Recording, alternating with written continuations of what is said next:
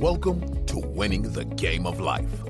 Known as Jungleman at the poker table, Dan Cates has gone from being the bag boy at McDonald's with no friends and a dead-end future to winning over $11 million in online poker, over $7 million in live tournaments, and is a World Series of Poker champion. He has found fame, fortune, been to incredible places all over the globe, and connected with some amazing people. It looks like Dan has won the game of life, but that is not the way he sees it. Dan sees winning as doing his part to help everyone in the world win.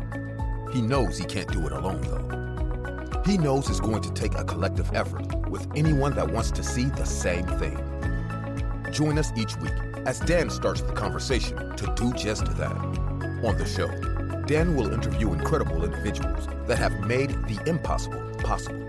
Those that have won the game of life, and those that want to help others win as well. Hit subscribe and follow Dan's journey on Instagram at @TheDanCates. Let's explore anyone and anything that can help make this world a better place, increasing the odds of us all winning the game of life. And now, here's your host, Dan Cates. All right, guys, today I have with us a special guest who has played in Big Black. He's most well known for playing in Big Black and Shellac, and has worked on over 1,000 albums, including Nirvana, the Pixies, and more, and has been heavily involved in the alternative music scene. Steve Albini, what's up? Not very much. There's a global pandemic underway. Oh, yeah, it's kind of a big deal. That explains why there's not much of. Well, we'll see about that. Yeah, so tell us a little bit about yourself. Steve, how'd you get started in music? I was sort of awakened into music by discovering punk rock through the Ramones in the late 1970s when I was in high school.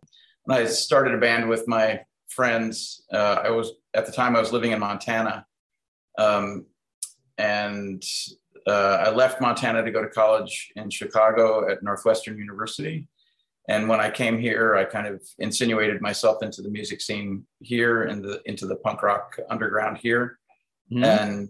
And through being in bands and being surrounded by other people in bands, I got involved in recording and a bunch of other aspects of musical culture. And I just pursued recording because it was the thing that I had the most aptitude for. And eventually my circle of friends became a very wide sort of clientele, and I had enough work to do it professionally. And that's what I've done ever since. Cool. So you became so popular among your friends that they just started paying money. Is that how it worked? Well, I started asking them to pay. No, like nobody pays you without asking. So in the beginning, I was just another guy in the scene, and everybody was doing everything sort of, fraternally and cooperatively and collaboratively. So I was doing recordings for people for free pretty regularly, and that helped me as well build my skill set and give me some experience. I didn't start actually charging for my time until the late 1980s. And I was quite modest about it just because I didn't really feel like I was a credentialed professional. And then after I had made a few records and some of those records had gotten some notoriety, then I started to treat it more like a job. And I quit my straight job and committed to being a recording engineer full-time. That was about 1980, I want to say 1988. Okay. Yeah, actually, as you were talking, I was thinking to myself, like, what is the point where someone who's playing in a band becomes like a professional musician? It's like most things, you don't notice that it's happened. It's like you have a job and you're playing music on the side, and you're doing all these other things. In my case, making recordings of other people on the side, and then eventually it's become such a demand on your time and the money that you're making from it is enough to supplant the work that you're missing on account of it, that you just give up on the job part and carry on doing the other stuff. Yeah, something like that happened with me in poker too. It wasn't like Yeah, I guess there's no point where you really have like a label unless you sign with some kind of label that will pay you a lot of money or something. I don't know how it works in music. I know that you do not like a lot of the major, you do not appreciate a lot of the music industry. And that's one thing you're really well known for is your opinion that many of the production companies in music gouge a lot of artists. Well, I just think it's important to recognize that the greater music industry doesn't operate for the benefit of the bands that are the sort of engine that's driving it. The relationship between the band and the audience is where all the money comes from.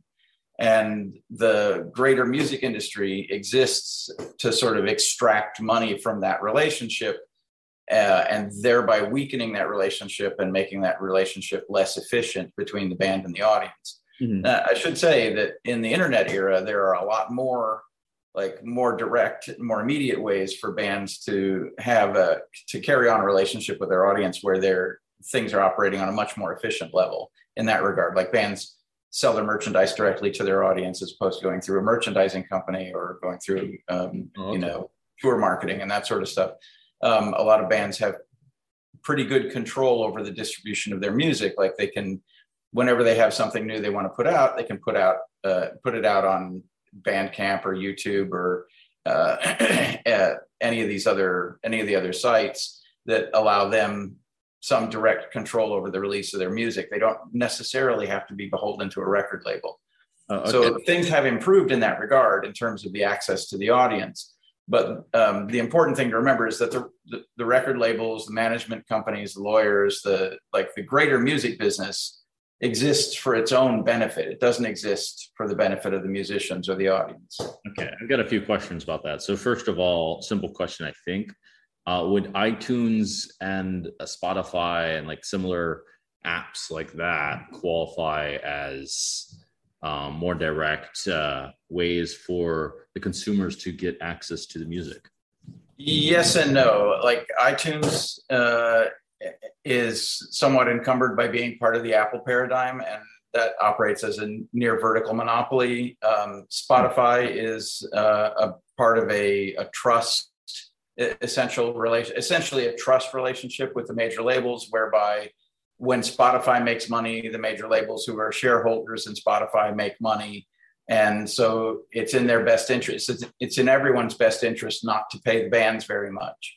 Yeah. So those are avenues of access. Like you can get your music out to an audience through those vehicles, and they're quite efficient in that regard. But the getting a return from them is meager. Like you don't get paid very much for streaming, and that's probably not going to change.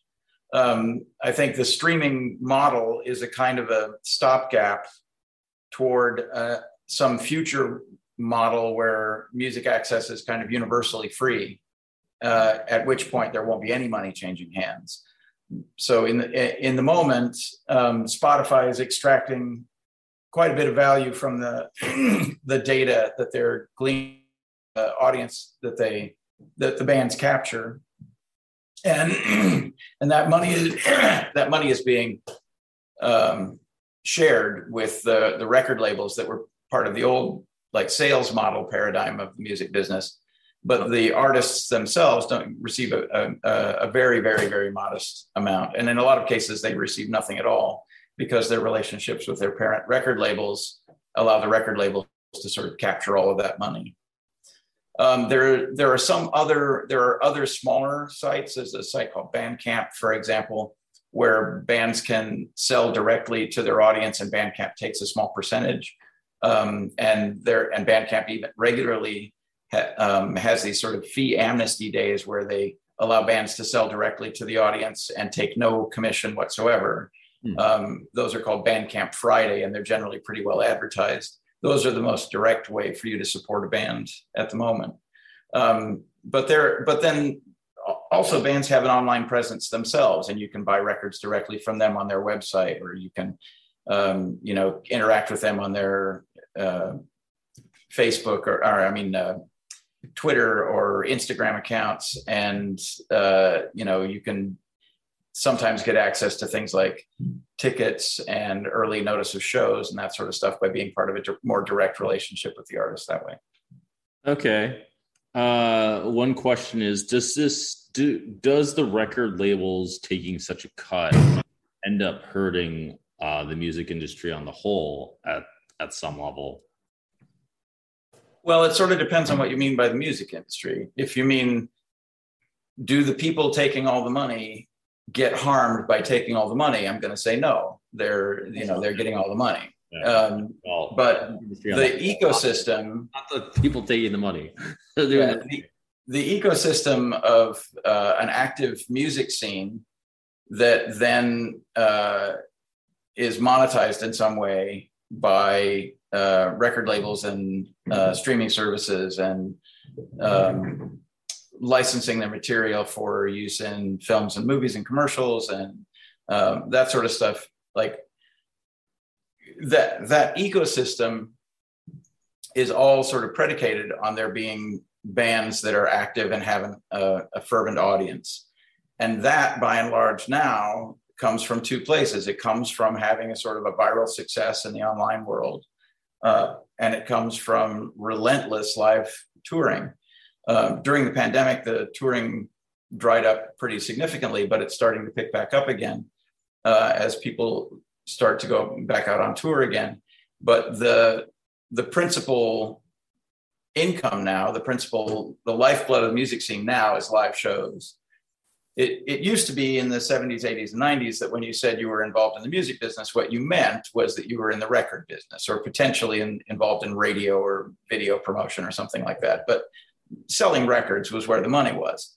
Sure. And that's not true anymore. Now, and at that point in the 70s, 80s, 90s, touring was a secondary income stream, not primary, except for those bands that had essentially no, like legacy bands who are surviving just on a touring circuit.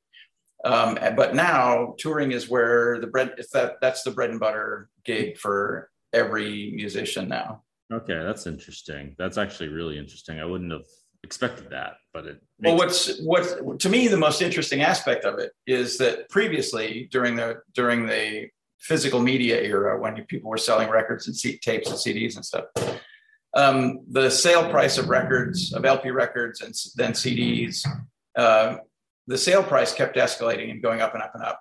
And so the cost of buying music kept getting higher and higher, and the profit margins kept getting wider and wider. And so the record companies were making more and more money. Mm-hmm. Gig prices were fairly stable. Like a gig in the 1960s or 1970s, like a club gig would be a couple of bucks.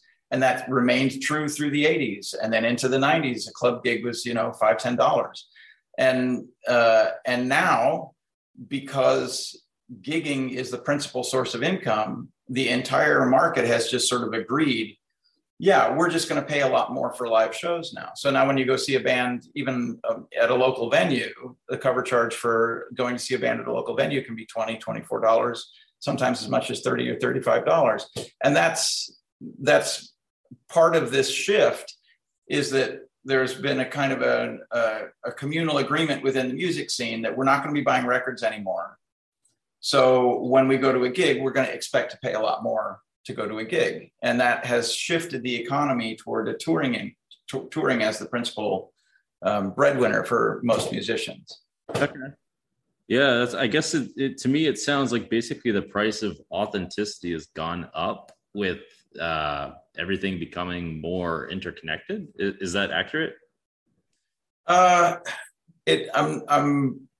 I'm not sure what you mean by the word authenticity, but if you mean like having a direct relationship with the artist where like you're seeing a real performance by a person, or you're having some sort of a direct communion with the artist where they're communicating with you directly and selling you something directly, and that's your means of supporting them. Those avenues are a lot more direct now. And I think the aggregate cost is probably about the same. Like costs about the same to like join somebody's Patreon as it does to like buy a record from them or something like that. It costs about the same to go to a gig as it used to buy a CD or whatever. Yeah, that's interesting. I want to get back at this to this topic just because I think it's interesting, but I also want to talk a bit more about your career and also also a little bit about your interest in poker, for example, and like if that pertains at all to music. Back to your career, how did you? Given that you are not, you do not support many of the major labels and all that, how did you find a way to have success in the music industry? I mean, there are kind of two paradigms. On one paradigm is that you work on a couple of hit records and you extract a royalty from those records, and then those few hit records will pay you for life. Like that's one way of looking at that's like one model for how to make a career out of music. You work on a small number of records, those records are extremely successful and they just pay you in perpetuity. The other way of doing it is just to make a shit million records and you make a small amount of money on each of them. And over time, if you just, through persistence, if you stay at it, you can make a living at it. And that's the way I've gone about it. I make records all the time. I'm making records, essentially every day that I'm working, I'm making a record. Okay. I get a question about that. So in my mind, like, I don't know really I would imagine even the artists that are making the records don't really know what will make them go viral.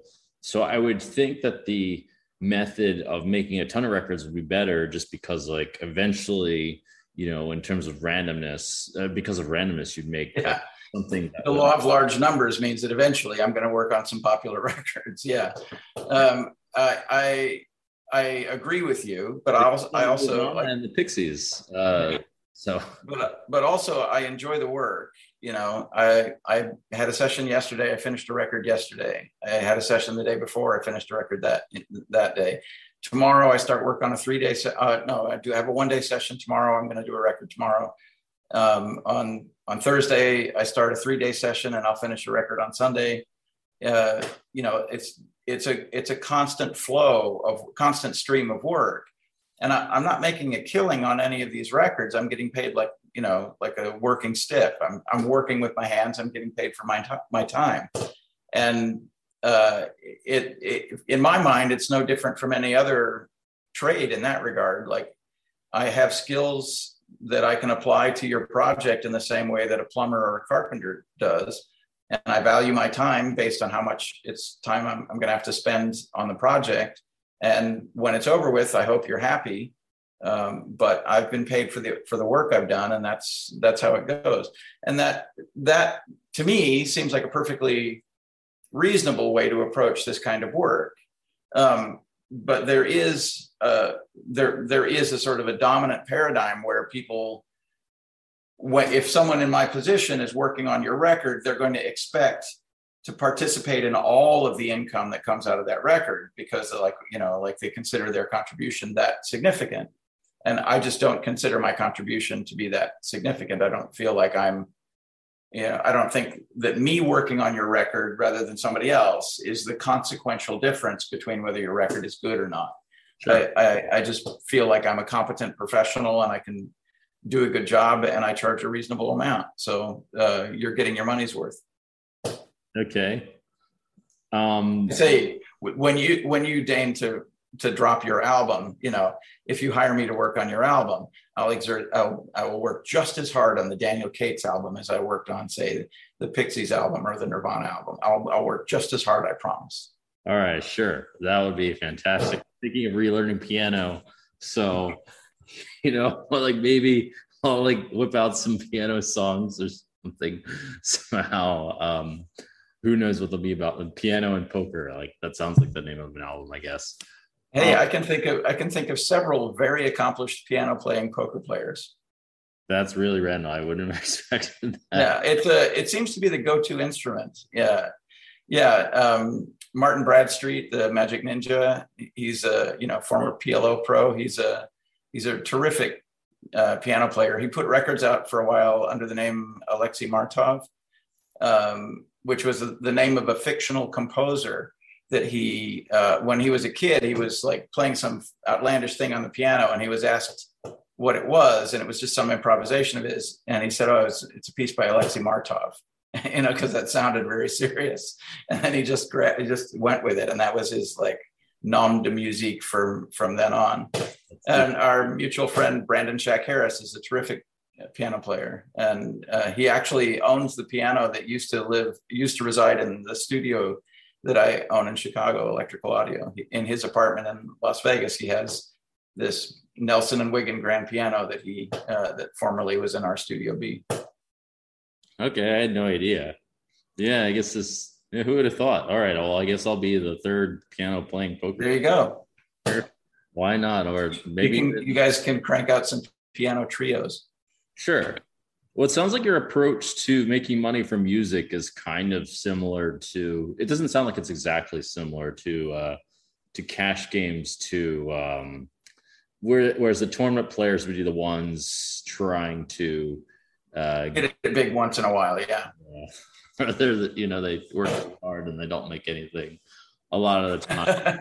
Although I have to wonder, what is the difference between a really good album and one that's just an album? I would think that how would a musician determine the difference? What is the difference? Well, obviously those metrics are different for everybody, but in my mind, a successful session is one where the band came in with a conception of what they wanted their music to sound like.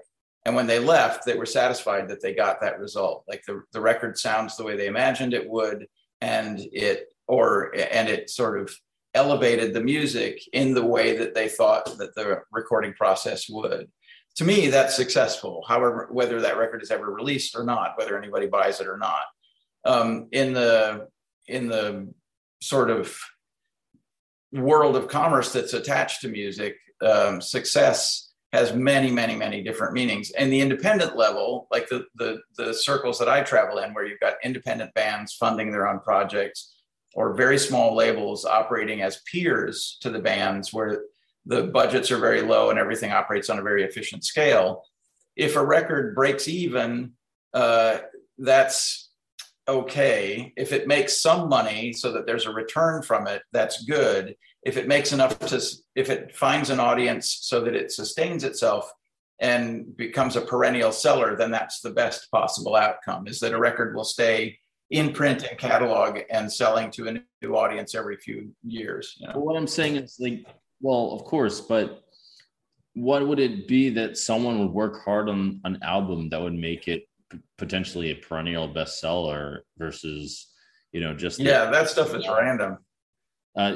So why would they not just do the law of large numbers? Like, that would be far more reliable than. Well, there are some people, there are some artists who operate on that basis. There's a friend of mine, a garage rock guy named Ty Siegel in California, and he has been in a dozen or more bands and puts records out like the way some of us have hot breakfasts. He'll put a record. He just whenever it's a good idea comes to him, he makes a record out of it and puts it out. And so he's amassed an enormous discography, like many, many, many records. And I happen to think he's quite good, but I think that's secondary to the idea that he is just going to express himself to completely. And there was a guy named Bob Pollard, who was the songwriter for a group called Guided by Voices out of Ohio. I want to say Columbus, Ohio, or maybe Dayton. Yeah, Dayton, Ohio. And that band was notorious for playing 50 song sets when they'd play a show. They were just endless streams of songs, song after song after song, and many, many, many records. The records all have a bunch of songs on them. And the idea being that if you just get every idea off your chest, some of them are going to resonate with other people. And it's hard to have a really high batting average when you do things that way. But just in terms of, ultimately producing something of quality, I think that's a pretty reasonable approach. Sure. Okay. Well, I would think that there's some pretty consistent themes with what resonates with people. You keep it really simple. That's the first thing. Talk about love. Talk about hurt. Talk about being mad at having some shitty job. Yeah. And we're talking. There have been a lot of attempts. There have been a lot of attempts to sort of codify the craft of songwriting in this way, where you can like you come up with a theme and then a way to explore the theme, and then something, some way to accent an aspect of that theme. Like there is a kind of there are manuals that you can get about songwriting, to how to write effective songs. Really? And there are workshops and study groups from people that will teach you how to write effective songs or improve your songwriting. The tell that all of that is bullshit is that the people writing these books and selling these seminars and stuff are not themselves bajillionaire songwriters, right? What they're doing is they're exercising their perspective on songwriting in the hopes that it resonates with other people, from a place of presumed authority, and I think I think you can learn something from these people and their perspectives, but but there is no playbook. There's no way that you can, there's no, weird. I feel like there's no way that you can tell that something is going to be good or is going to be popular until it becomes good or popular. I've heard something similar in the movie industry. There's no real science to it, but I imagine there's a pattern to the emotions. I would think that, well, that's partly why there's music in movies, is to and accentuate the patterns to the emotions. But it depends on the music, of course. But it appears that no one really is good at predicting what will be a hit and what won't. It's very, I don't know, just very mysterious, even though people can feel it, even though they can't, what's the word? Describe it. Well, I think in any matter of taste, in any matter of aesthetics in particular, taste, the expression of the creative impulse, all of those things, what people respond to is something unique, right? So when I hear a piece of music that stimulates me and makes me want to listen to it again, one of the things that makes me want to listen to it again is that it's baffling to me. It surprises me. Sure. And by default, just by definition, if something is novel and surprising, then it hasn't been done according to a program or a pattern that could have been taught to them. The people who did it were pursuing something unique and pursuing some unique, they had an idea or a perspective that occurred to them uniquely, and they're expressing it honestly, which is the kind of thing that could only come from a single place. Like, you have these unique moments of inspiration and creativity. And that's, by definition, that's not something that comes out of the craft, Now, there are very crafty songwriters. Like, there are people who have studied music in its forms and idioms and execute music as a craft in that way that I quite respect. Like, I really admire, there's a songwriter named Robbie Fulks, who's a friend of mine, and I've worked with him a bunch. But he is very conscious of all of these formal things, like, how many verses there are in a given piece of music, or what kind of musical interlude there should be between this part and that part, and paying heed to traditional forms and that sort of stuff. So I'm not saying that kind of thinking is valueless. I'm just saying that what strikes me as uniquely valuable and interesting is something that I've never heard before that's somehow engaging. And that's just not going to come from that sort of formal craftsmanship where things are done according to a program. Sure. Okay. Yeah, I can see how that makes sense. That was a good way of describing the ineffable. I was not coming on this podcast thinking we were going to attempt to describe the ineffable. Okay, I want to ask more about your what was your focus, or I should say, what was your? Did you have a general theme of what you like to play in your music, or a message that you'd like to send? I mean, in my bands, our process has always been to pursue whatever interests us at the moment. So there's no strict definition to it. There was in the band Big Black, which is the band I was in my 20s. That band very definitely had a perspective, a kind of a central conceit. A lot of the music was quite jarring. A lot of the subject matter was quite shocking.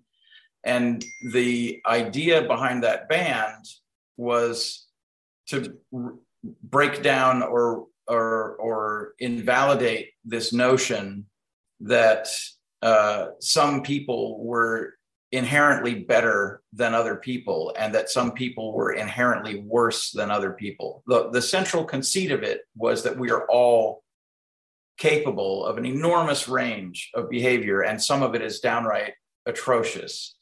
And we're all capable of that because we're all fundamentally the same. We're the same species. In the same way that any dog can be trained to heel and take a shit outdoors rather than indoors, any person could be driven by circumstances or by incentives to behave in a way that was abhorrent. Sure. In the same way that every person is capable of feeling affection and love and communion in some way with other people. This idea that there are specifically good people and specifically bad people. The central conceit of Big Black is that we are all the same animal, and that we're all capable of this range of behavior. And sometimes that means we need to acknowledge that we are capable of horror.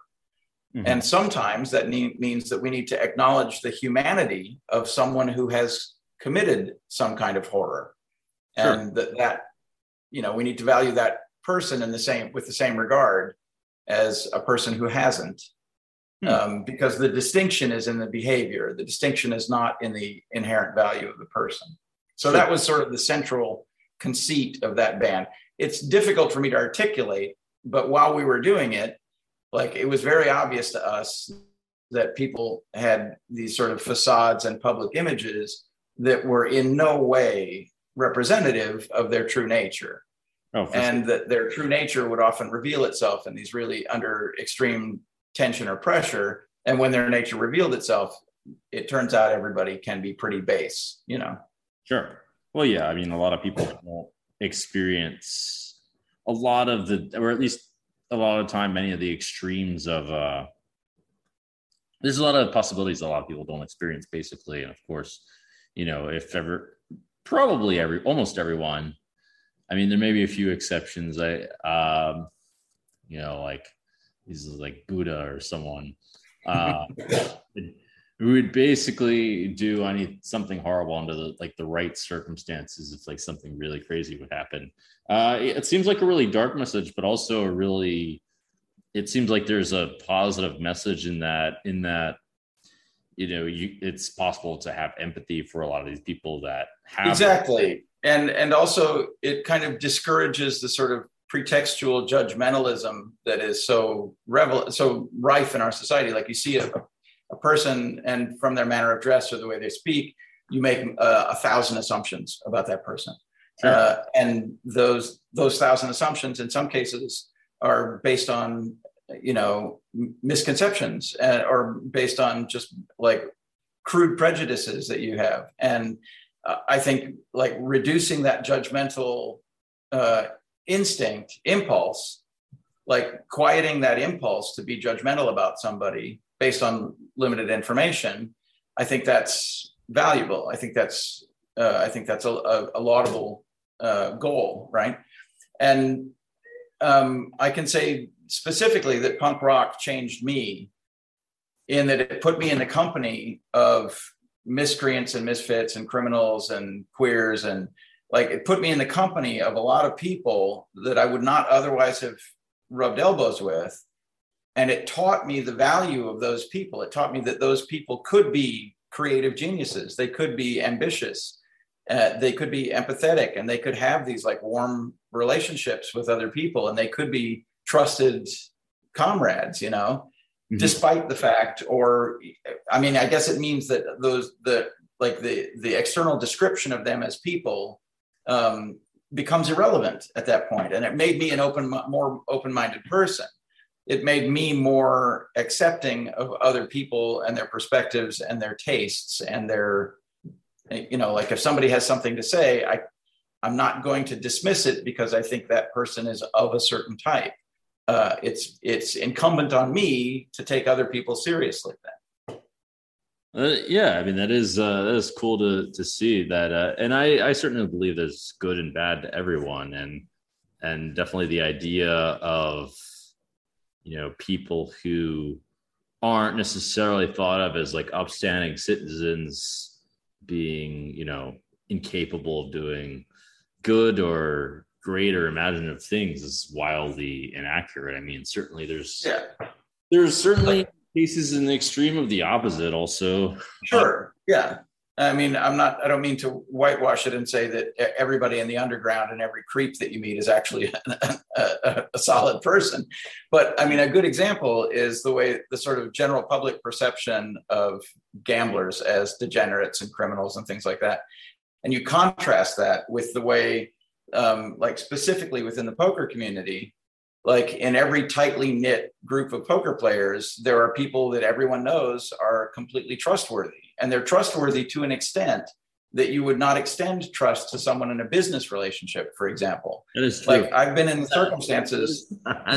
Business I mean, bad. Oh man. Yeah. So I noticed from the little thing here that it says we have less than a minute. And does that mean that? I was going to let you finish. Well, anyway, my point being that from our experience in the poker community, we know that people can be honorable and trustworthy to an extreme degree, and that the external perception of them as being degenerate gamblers has no bearing on that. All right. So the idea, couple things. Firstly, it seems like the areas of your life are kind of, it seems like they evolve differently. Let's put it that way. Yeah. I mean, there are very specific areas of my life that don't interact with each other. Like me being a musician and in a band doesn't really it informs it somewhat, but it doesn't really have any bearing on me being a recording engineer or professional in the studio that way. My being a card player doesn't really have any bearing on any of the other aspects of my life. Like, yeah, it's a bit different from me. I'm a lot of what I'm doing has quite a theme to it.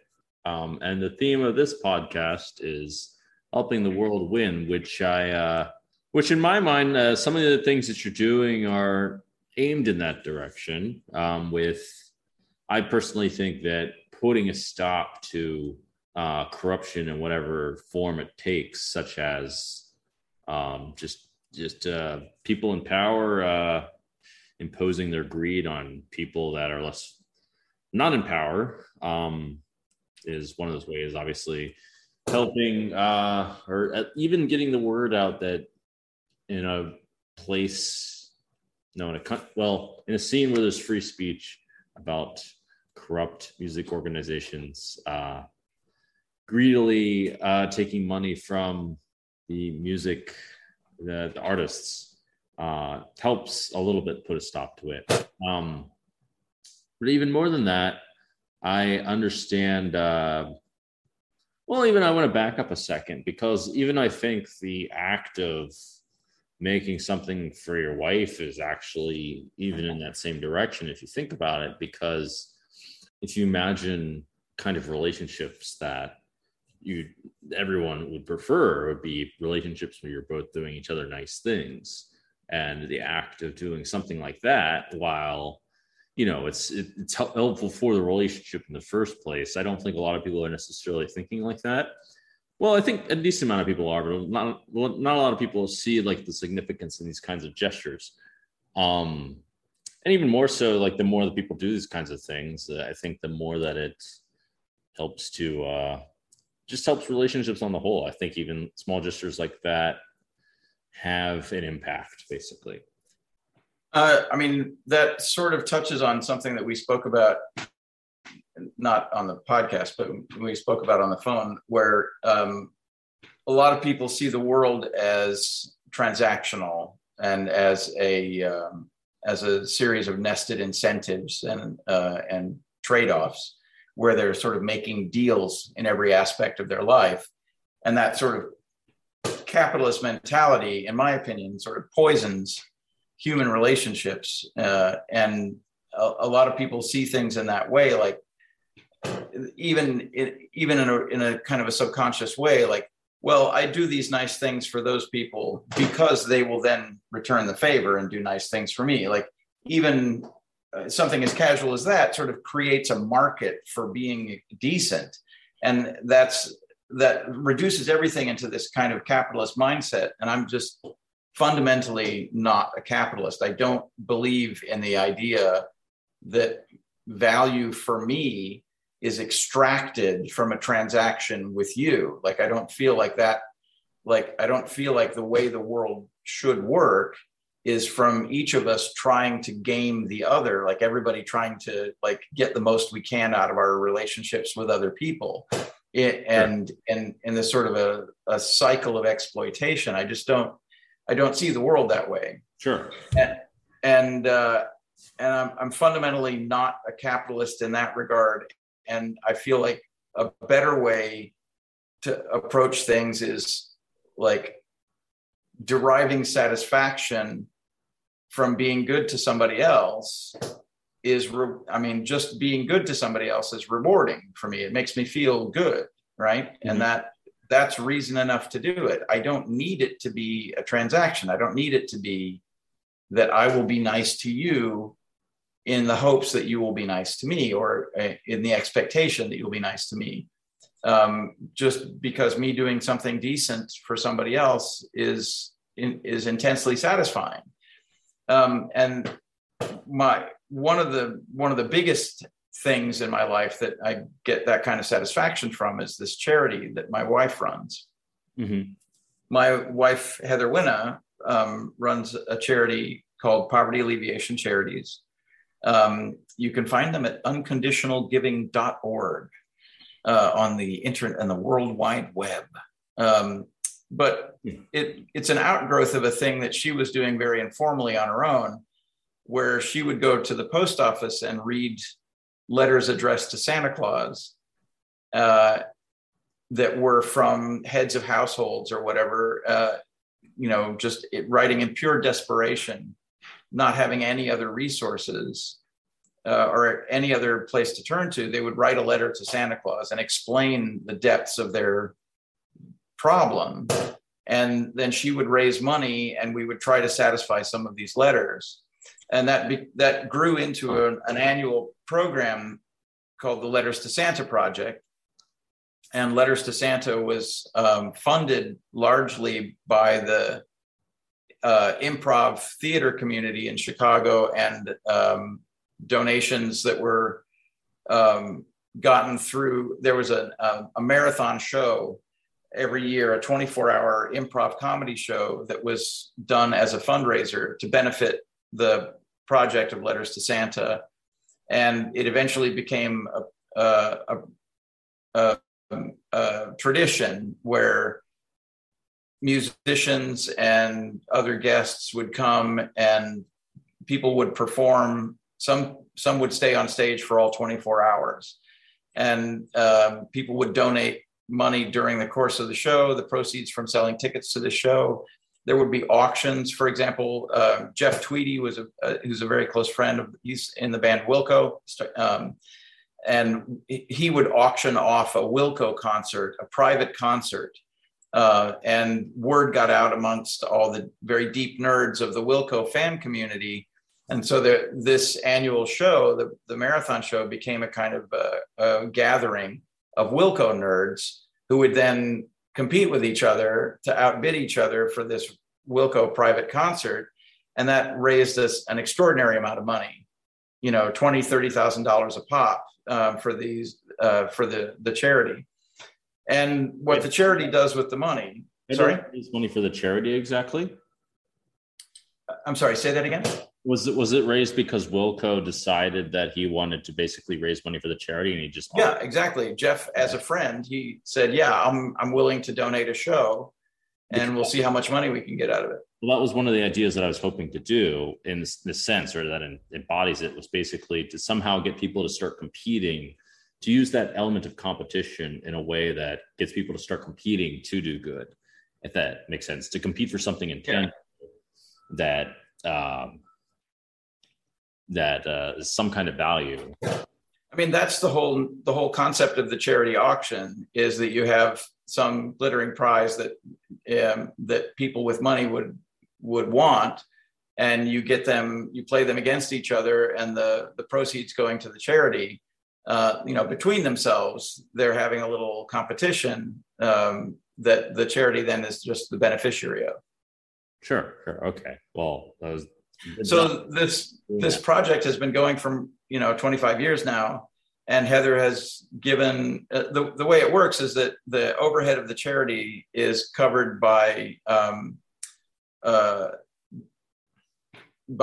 patrons who specifically cover the overhead of the charity. And so all of the donated money, like any money that's donated by a person to the charity, 100% of that goes into the hands of a needy family.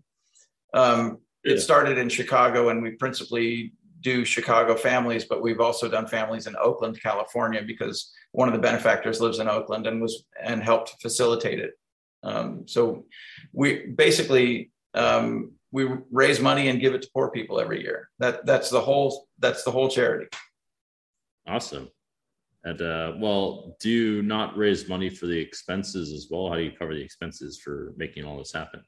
Like I said, the expenses are either like the theater, for example, would donate the space for the theater, or there are specific patrons who pay for things like the cost of upkeep in the office. The office is in our home, so it's very modest. But there are some costs in running the office. The salaries for, like, Heather gets paid a small salary, and the Holly, the woman that works with her, gets paid a small salary, and those were covered by sort of an endowment donation. And so the overhead for the charity is taken off the back of the donated pool of funds. So it's an extremely efficient charity in that regard. That is, if you give $1, then that dollar is going unmolested into the hands of a poor person that needs it. That's very inspiring. Yeah, it's very unique in comparison to a lot of the charities out there. That's pretty much the goal of my foundation as well, is to not fall into the trap of many of the bigger corporations that put a lot of their money into they basically take a lot of the money that's obviously empty. Yeah, a lot of charities that operate sort of operate for the benefit of the people operating the charity, and not for the supposed beneficiaries of the charity. Like, they're operated like sort of like small businesses, where it's like, yeah, we help these people, but most of the money that comes in goes to pay for the operation of the charity. That's a inefficient model that is used for things that are charities in name only. And I find that distasteful, but I also, that's part of this mentality that we were describing, where people think of everything as a deal. And it's like, well, that's the deal. If you want us to do this, we're gonna have to be compensated for it. Like that. It's part of the idea of thinking of things in terms of deals and transactions and incentives, rather than thinking of things in terms of the way that we should be treating each other, and what would be a proper dispensation of these funds. Mm-hmm. I personally suspect that capitalism is necessary. At least competition is necessary in some kind of way. But it's too hard to determine what the real solution of what that. Yeah, I mean, I run a small business. I appreciate that the notion of, operating a business at a profit is that's a reasonable way to structure businesses. what I don't like about capitalism is the emphasis on growth rather than an emphasis being on sustainability. Like, I can't. In a capitalist paradigm, if your business isn't constantly getting bigger, then it's a failure. Because the people who have invested in it are not getting more and more, are not extracting more and more from it. Right. That's the function of a business in a capitalist mind, is to generate money for the shareholders. And the way I see it is the function of a coffee shop is to sell coffee to people, and the function of a recording studio is to make records. Right. And as long as we can keep the lights on, then it's a ringing success. And I don't particularly care how much profit we make in the process, or if we make a profit. I described. I had a sort of a disagreement with a relative of mine who asked me how things were going at the studio. And I said, they're going great. We're making a lot of records. We've survived a very long time. I'm not making very much money, but I'm super happy. And he said, well, if you're not making very much money, well, then obviously you're doing something. There's something that you could improve on. There's something you could do better. I was like, not really. Like, we're really fucking cranking it out. I'm very happy with it. And his notion of a business was that the business only existed to generate profit. No, right. That doesn't make sense. Like, why would, that's like saying in my mind, that's like saying the purpose of existence is to make money. Like, how fucking ridiculous would that be? I mean, it's a very close parallel. And the way I see it is like, the purpose of our business is to make records for people. And every now and again, we have to make a profit. Otherwise we go broke, Sure. So we are going to have to turn a profit here and there. But the way I think of it is sort of like breathing, right? Like, you have to breathe once in a while or you die, right? Yeah. But the purpose of your life is not breathing. Like, that's not why you're on earth. That's not the thing that animates you every morning. Oh, I get to get up and breathe all day. That's not, it's a necessary component, but it's certainly not the reason that you get out of bed. It's not the thing that drives that is the whole rationale for doing it. Yeah, no, I'm pretty much on board with that. And as an added thought, when profit becomes the priority at the expense of values and at the expense of sustainability, as you said, which implies at the expense of values, it ends up hurting the overall system. In the long run, ends up hurting. Well, it ends up taking a toll. Let's put it that way, on things that people care about, as it should, because you're I think away from something else to make money. Yeah. Although, I mean, we have seen that capitalists are remarkably willing to allow other people to suffer the consequences of their capitalism. Like, the fact that it will eventually cause enormous consequences and suffering, that's not really a deal breaker. Well, that's where, until it hurts the whole planet and that kind of thing comes into play, it's when or hurts them. And I mean, it finds ways to eventually hurt people when they do such things, but it's hard to really get people to see that. That's the point of the podcast, to get people to see it, part of the point. Figuring that part out is a little tricky until before it's too late. Yeah. Is there anything else that you would like to talk about? Shout out to your charity for your wife's charity. Letters, what's it called, right? Letters to Santa is the principal program of the charity. Okay. It's been sort of memorial. It's been sort of I don't know how to describe it. It's been, references have been made to this project in a bunch of public things. Like there was a Ted Lasso episode where they were answering letters to Santa, and that was a direct reference to the project that my wife started.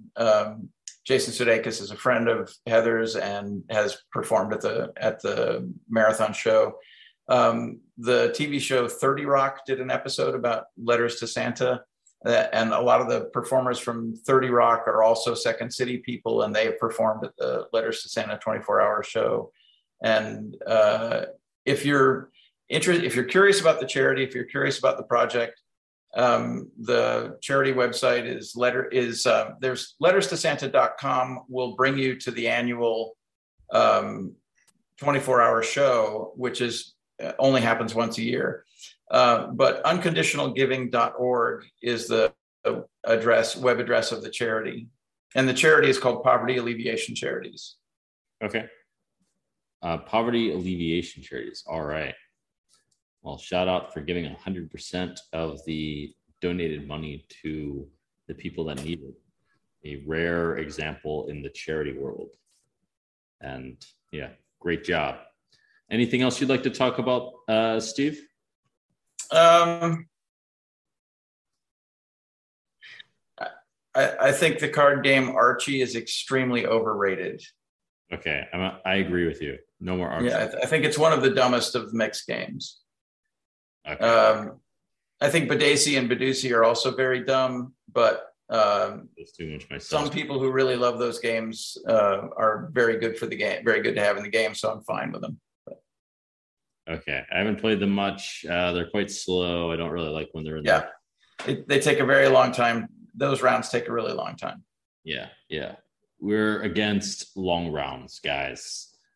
No more long rounds of poker. It'll help the world. So there's a thing. I'm curious about this. There's a thing where when you're playing rounds in a mixed game, there's a thing they call San Diego, where your blinds are posted and you're in for the whole round, or there's a button ante and the button antes, and then as the button moves, you're in for the whole round and you pay your antes regardless. That's the way all of the mixed games in Chicago operated, and all the private mixed games in Chicago operated. And I think it's a little insulting that it's called San Diego rather than Chicago. A little bit. I'll start crawling in Chicago when I'm Chicago style. Okay. When I'm in Vegas or in California or wherever it's played. Well, thanks for having me. It's been fun talking to you. Mm-hmm. Yeah, and thanks for being on the show, Steve. It's been a great chat, and good luck with the charity and with Shellac and everything else you're doing. Well, thank you. And are you going to make it to the World Series, World Series of Poker, I should specify, this year? I'm pretty sure I will, but you never know. My schedule keeps changing, and there's always some sort of surprise coming up. So probably yes. I'll be there for 10 days or so to play a few of the mixed game events. Maybe I'll see you. All right, sure. Sounds good. Hope to see you there, Steve. All right. Thanks for having me. Thank you for listening to this episode of Winning the Game of Life. Tune in next week for another great episode. Of course, hit subscribe and follow Dan on Instagram @TheDanCates.